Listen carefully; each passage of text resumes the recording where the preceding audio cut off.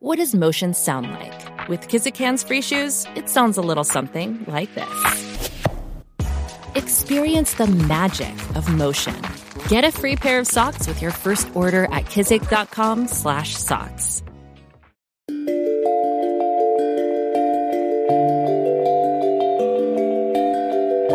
Every day, scientists are learning more and more about how human brains work and how many of us don't fit into the old-fashioned understanding of how brains should work. But a lot of ideas about parenting and familial relationships still need to catch up to the reality of human variation. Neurological differences are natural, profoundly valuable parts of being in a community together and in being part of a family. Whoever you are, wherever you are in your journey, I am here to explore with you. We are all in this together. Welcome to Neurodiverging.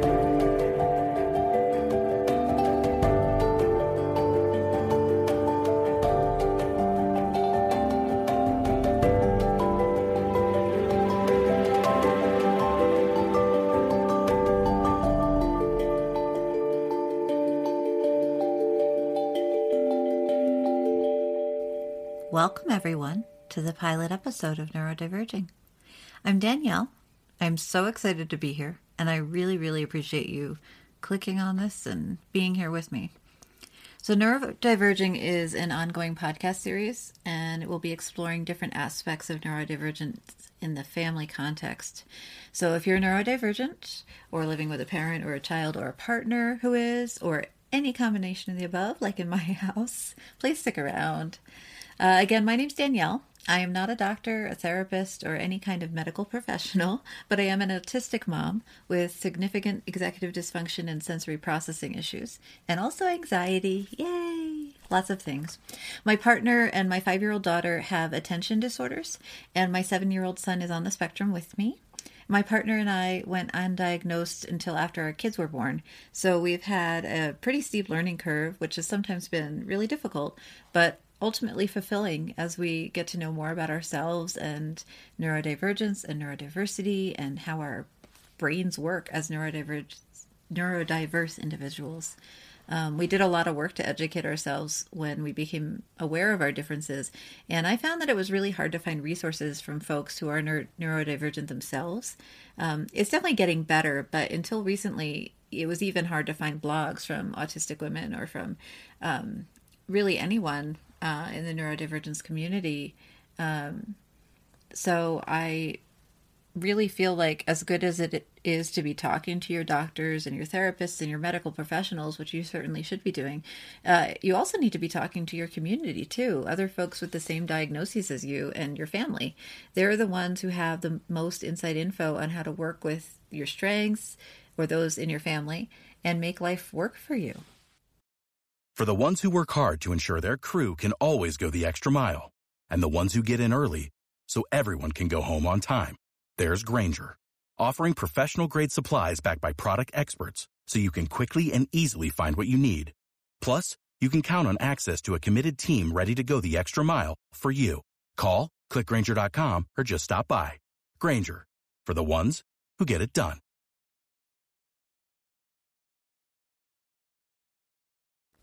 My own autistic and ADHD friends have been so valuable to me, for example, as I work to adjust my parenting to the needs and styles of my own kids.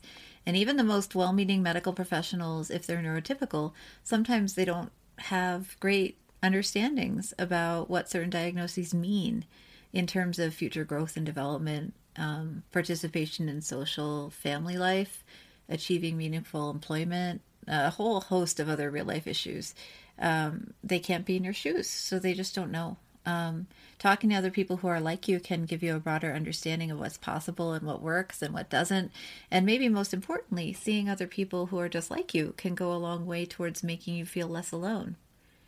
Also, you drive the bus. You decide on medical treatments and interventions, therapies, medications, everything.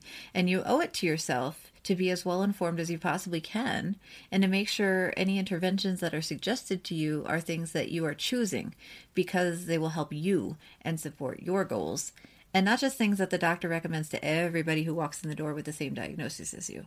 Because that happens a lot, and it's not great, and people are individuals, and sometimes what works for Susie who is also an autistic mom, won't work for me and vice versa. So, you drive the bus, you decide. Anyway, that's part of why I think information like this is so necessary and so important, and why I'm so excited to start this podcast. And I really hope that I can be of some help and support to you wherever you are in your personal journey. Generally, I'll be discussing more practical information about living as a neurodivergent person or with someone who's neurodivergent. But for this initial episode, I thought it might be more helpful to back up a little bit and talk about what neurodivergence is and what it means and why it's important to think about it in your day-to-day life. Then I'll talk a little bit about the neurodiversity movement, which is a foundation of my own approach to parenting and working and my own self-care and really everything I do. So it's going to kind of become imbued into this podcast, and I think it's important to talk about it a little bit. So first, neurodivergence. This is a little academic, so put up with me for a second. It's helpful, I really do think. So neurodivergence is the neuropsychology community coined the term neurodivergent to refer originally to anybody presenting an atypical neurology. Yeah, we're going to get back to atypical later, so hang on. Anyway, there are tons of examples of neurodivergence as an atypical neurology, but some of the most popular ones are things like being on the autism spectrum or Asperger's, being in the umbrella of attention deficit disorder, dyslexia, epilepsy, hyperlexia, dyspraxia, obsessive compulsive disorder, and Tourette syndrome, along with probably the most common ones, I think, depression and anxiety disorders. And those are just some examples. They are by no means meant to be exhaustive at all. Sometimes things like executive dysfunction and sensory processing issues also count as neurodivergence in and of themselves. Sometimes, though, they're symptoms of a larger neurodevelopmental condition, like, for example, my sensory processing disorder is linked to the autism spectrum disorder. Some people just have the sensory processing issues without being autistic. They are both neurodivergences, but even though they're called the same thing, they kind of look different. So one thing you might have noticed about the word neurodivergence is that it implies the existence of a typical neurology, right? So we have atypical and typical. You can't diverge from nothing. You have to be diverging from somewhere. And that somewhere is this idea of neurotypical, which I mentioned briefly before. Neurotypical being the quote-unquote normal neurology that the majority of humans share. So there are a group of people and professionals who believe that anybody with any neurodevelopmental condition that falls under the neurodivergence umbrella is a person who needs to be fixed or needs to be cured or needs to be made into a quote normal person. Okay? So this is pretty problematic, right? It implies that, for example, someone with autism like me doesn't get to be treated as valuable and valid unless I work very hard to conform to be a normal, quote, person, to make myself look and act like a neurotypical person.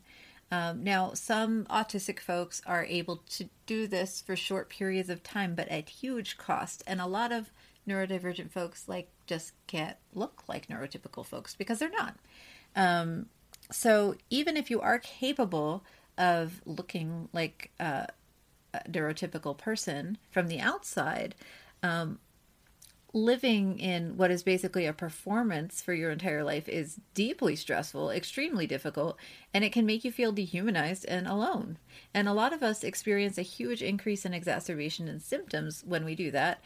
And that's just me speaking for myself as an autistic woman. A lot of folks with other conditions, again, can't mimic neurotypical people. So the point is kind of moot. But even if you could do all of this work and put yourself through all this stress, neurodivergences can't be cured. By that I mean there is no way to take a neurodivergent brain and turn it into a neurotypical brain. There are no medications, no therapies, no surgeries that will ever achieve this. And I and a lot of other people would argue that neurodivergences absolutely don't need to be cured. They are a normal part of the range of human neurology. Okay? I am not saying that all neurodevelopmental conditions are great, all right? Certainly there are a lot of types or degrees of neurodivergence that are terribly difficult to live with, or that present along with other disabilities that are really, really challenging for the individual and their families. And I'm not trying to minimize those individuals or their concerns. I'm also not trying to speak against seeking medical attention or therapies or medications. My kids are in speech therapy and occupational therapy. I'm on an antidepressant. So I'm not like trying to be, I think people should use the resources they need to use. And that is a deeply personal decision. And I am not here to make that more difficult for you. I'm here to honor your personal decisions. Okay. I'm saying as a general sense, these are supports, right? They are to help you. They are not cures. And that's the difference I'm trying to make. So regardless of how challenging life can be with these conditions, these disabilities, the differences are still part of a normal human range, right? So individuals might feel like their condition is like completely unreasonable and may want a cure, but the condition itself is still part of a normal human range. That's what I'm trying to say. Okay. They're not rare outliers by any means. Like the percentage of folks who count under the neurodivergence umbrella is a huge percentage of the population. And a lot of us are undiagnosed or underdiagnosed, and so don't get counted in like research studies and papers and numbers. So that's like a whole nother thing. Save big money on everything for your next project at Menards. Spring is here, making it the perfect time for outdoor projects. Suncast storage sheds are an excellent solution for protecting outdoor lawn and gardening tools. They're easy to assemble, and the all-weather construction provides water resistance and UV protection. Save big on Suncast storage sheds. View our selection of Suncast products today in store and on Menards.com. Save big money at Menards. And many of us who are neurodivergent will tell you that there are a huge number of benefits to having brains that work differently. And it depends on the condition and the severity. But a lot of us have great skills that arise directly kind of out of our differences, and which are often things that neurotypical folks have trouble with. So for example, this is kind of a random example from my own life. I have an outrageous memory that is context-based or like environment-based.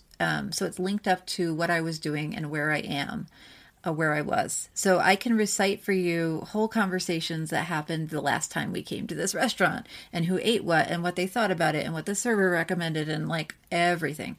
If a song comes on the radio, I get like slideshow in my head of things that happened to me or ways I felt or like experiential data basically that are linked up with listening to that song. So this is not particularly helpful most of the time, but it has its benefits. And I have access to a huge amount of memory, detailed memory, that I can access through specific stimuli, even though my memory for everyday things, and especially my short-term memory, are awful, like really poor. I can use this sort of hack of my memory to my advantage by specifically including a trigger like music or a specific place when I know I'll need to recall information later. And I do it pretty often. I've developed over, more than 30 years of life, so many ways to trick myself into remembering things because I can't do it naturally is not a great word, but I can't do it any other way. If I don't trick myself into doing it, I will not remember the thing. So I've discovered all these ways to remember the thing. I have never, ever, ever, ever, ever met a neurotypical person who can do this to the extent that I can. There are, there are plenty of neurotypical people with great memories, and a lot of them with memories that are way better than mine. But the amount of data I can link up to a specific kind of sensory experience is unusual. Is there a neurotypical person out there who can do this? Yes, probably. But what I have found from talking to other autistic folks in the community is that it's really prevalent among autistic people to have kind of alternative memory systems in place that neurotypical folks don't have. And there are examples you can kind of see that having a variation of approaches to the same task can really help you in certain situations where you need as much data as you can. So the idea I'm driving at basically at its super simplest is that humankind as a whole does better if our communities have both neurotypical and neurodivergent people in them, right? Together we have a wider range of skills and abilities and a more varied approach to strategizing and solving world problems for everybody. We've evolved this diversity on purpose. Humans are diverse, neurodiverse, because we function the best this way as the group. Now, this idea that neurodiverse folks have value in and of ourselves and that our diversity is natural and purposeful and that we don't need to be fixed or changed or cured for the most part, okay, forms the basis of what's called the neurodiversity movement. The neurodiversity movement is generally under the umbrella of disability rights as a whole. It's the idea that anybody with any kind of disability deserves support structures that honor them as individuals who have the same rights to access the world as able-bodied people. Nobody should be forced into whatever definition of, quote, normal currently reigns supreme in psychology. Psychology changes all the time, and psychologists and psychiatrists and all medical professionals are doing their best, and it is a difficult field. So this is not like no hate to them. But what I'm saying is that what we see as kind of normal psychology changes very often as we learn more about the brain. And so the definition of what like a normal person looks like who's your Joe Schmo in the textbook, and what should they look like changes constantly. And so it doesn't really help anybody really, even neurotypical people, to hold up Joe Schmo and say, well, is your brain exactly like his? But especially people who are neurodivergent, trying to make them into Joe Schmo is super unhelpful because our brains are different. We're wired different. And so the neurodiversity movement is the idea, not that neurodivergence is at all better than neurotypicality, right? Because as I just said, like we need both, but rather it's a claim that people deserve access to supports that work for them and that all people are valid and should be valued, regardless of the way that their brains work or don't work in some cases, like in the case of my short-term memory. So in case you can't tell, neurodiversity is really, really important to me, and it's a key part of how I raise my kids. And like I said earlier, it's a key part of how I think about myself and my life and my community. Hopefully, you're starting to see by now that all of our brains work in different ways. And for everybody, regardless of diagnosis or lack thereof, you will have some skills that are really, really strong and some skills that are really poor. And that's just sort of normal. Normal again. But it is a feature of human individuals, right? That some of us are really good at some things and equally poor at other things. And that's just how people are. So some of those weaknesses are things that we can change, right? If we want to, with hard work and medication or therapies or whatever. But some weaknesses are permanent. Like no matter how much you work at them, you're not going to get stronger in whatever that skill is. And that's not a fault, right? That's just how you are. So those weaknesses are not a reflection of who you are as a person, right? So another example, I'm often face blind. So I have trouble recognizing faces, again, outside of context. If I see you every day at the store, I know who you are. But if I see you, even though I've seen you every day at the store for months, if I then see you at the library, I will not recognize who you are until I hear your voice. Okay? That's just how my brain is. I am often face blind and I will always be often face blind. I can't change it, right? There's no pill I can take. There's not a lot of therapies you can do to change that. Does it make meeting friends occasionally awkward? Oh my gosh, so much, right? Does it mean I'm a bad friend? No. It does not. Absolutely not. My friends know that I might not recognize their faces if we're meeting in a new environment. And supportive friends are 1000% okay with that because they know it's a thing my brain does and not a thing that I, Danielle, have control over. It's impossible to grow and learn and become better people if we can't accept that there are some things and some aspects of ourselves and our brains that we can't change by pure willpower, all the therapies in the world, right? And for those things, finding and using the right supports are paramount. I know that not everybody has access to the supports they need, and that is part of why the neurodiversity movement and promoting disability rights are so important. It's important that we model that for our kids and our partners and our communities, that regardless of your own neurology, we're good enough as we are, right? We are allowed to communicate about things that are especially tough for us. That's not complaining. You're allowed to call out that a support that you need isn't there. We need to be able to trust that our friends and families and medical professionals will help us develop alternative methods or solutions, right? And deliver them, honestly, that they will solve problems with us. We can accept help when we need it or even when we just want it okay? Again, these things are true whether you're neurotypical or neurodivergent. You are good enough and you don't have to do everything independently all the time. So let's just give each other some grace here, okay? If you are a parent to a child who is expected to grow up to be relatively independent, remember that you're preparing your kid to drive their own bus, as it were. They need to be able to determine for themselves which kinds of supports they need or want, whether those are medical, social, practical, whatever, right? And even if your child will need medical or physical support for their whole life, if they can communicate, they deserve some say, some help solving the problems that seem the biggest to them, even if they don't seem like the biggest problems to you, okay? Accepting that different brains work differently is the most basic assumption we need to be making around neurodivergence and disability.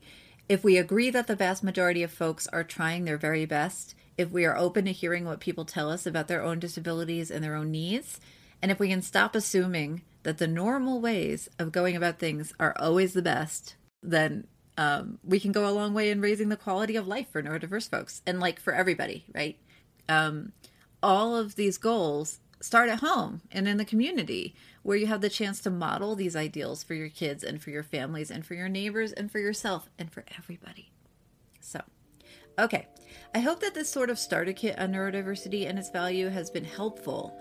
And again, thank you so much for being here with me on Neurodiverging. Show notes and a transcript are available on my website, which is www.neurodiverging.com. And you can also sign up for my mailing list there if you want to be notified when new episodes come out.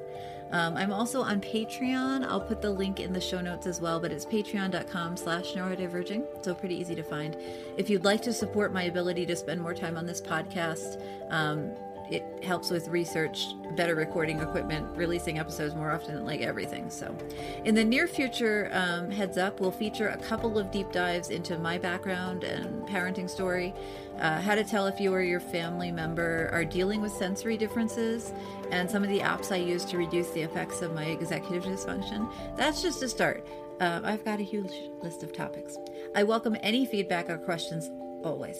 Thank you for listening today.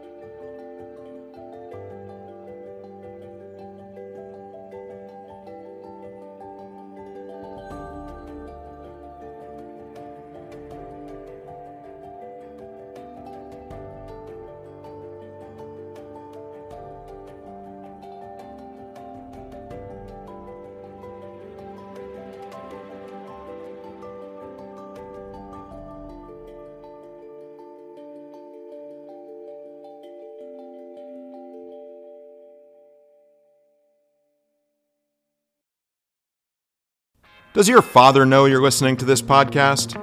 Well, when you're done, why don't you stop by and check out a show that is 100% dad-approved, Dadages. Hi there, I'm Chad Higley. If you're looking for useful insights and practical advice you can actually apply to work, family, education, philanthropy, and just life in general, check out Dadages.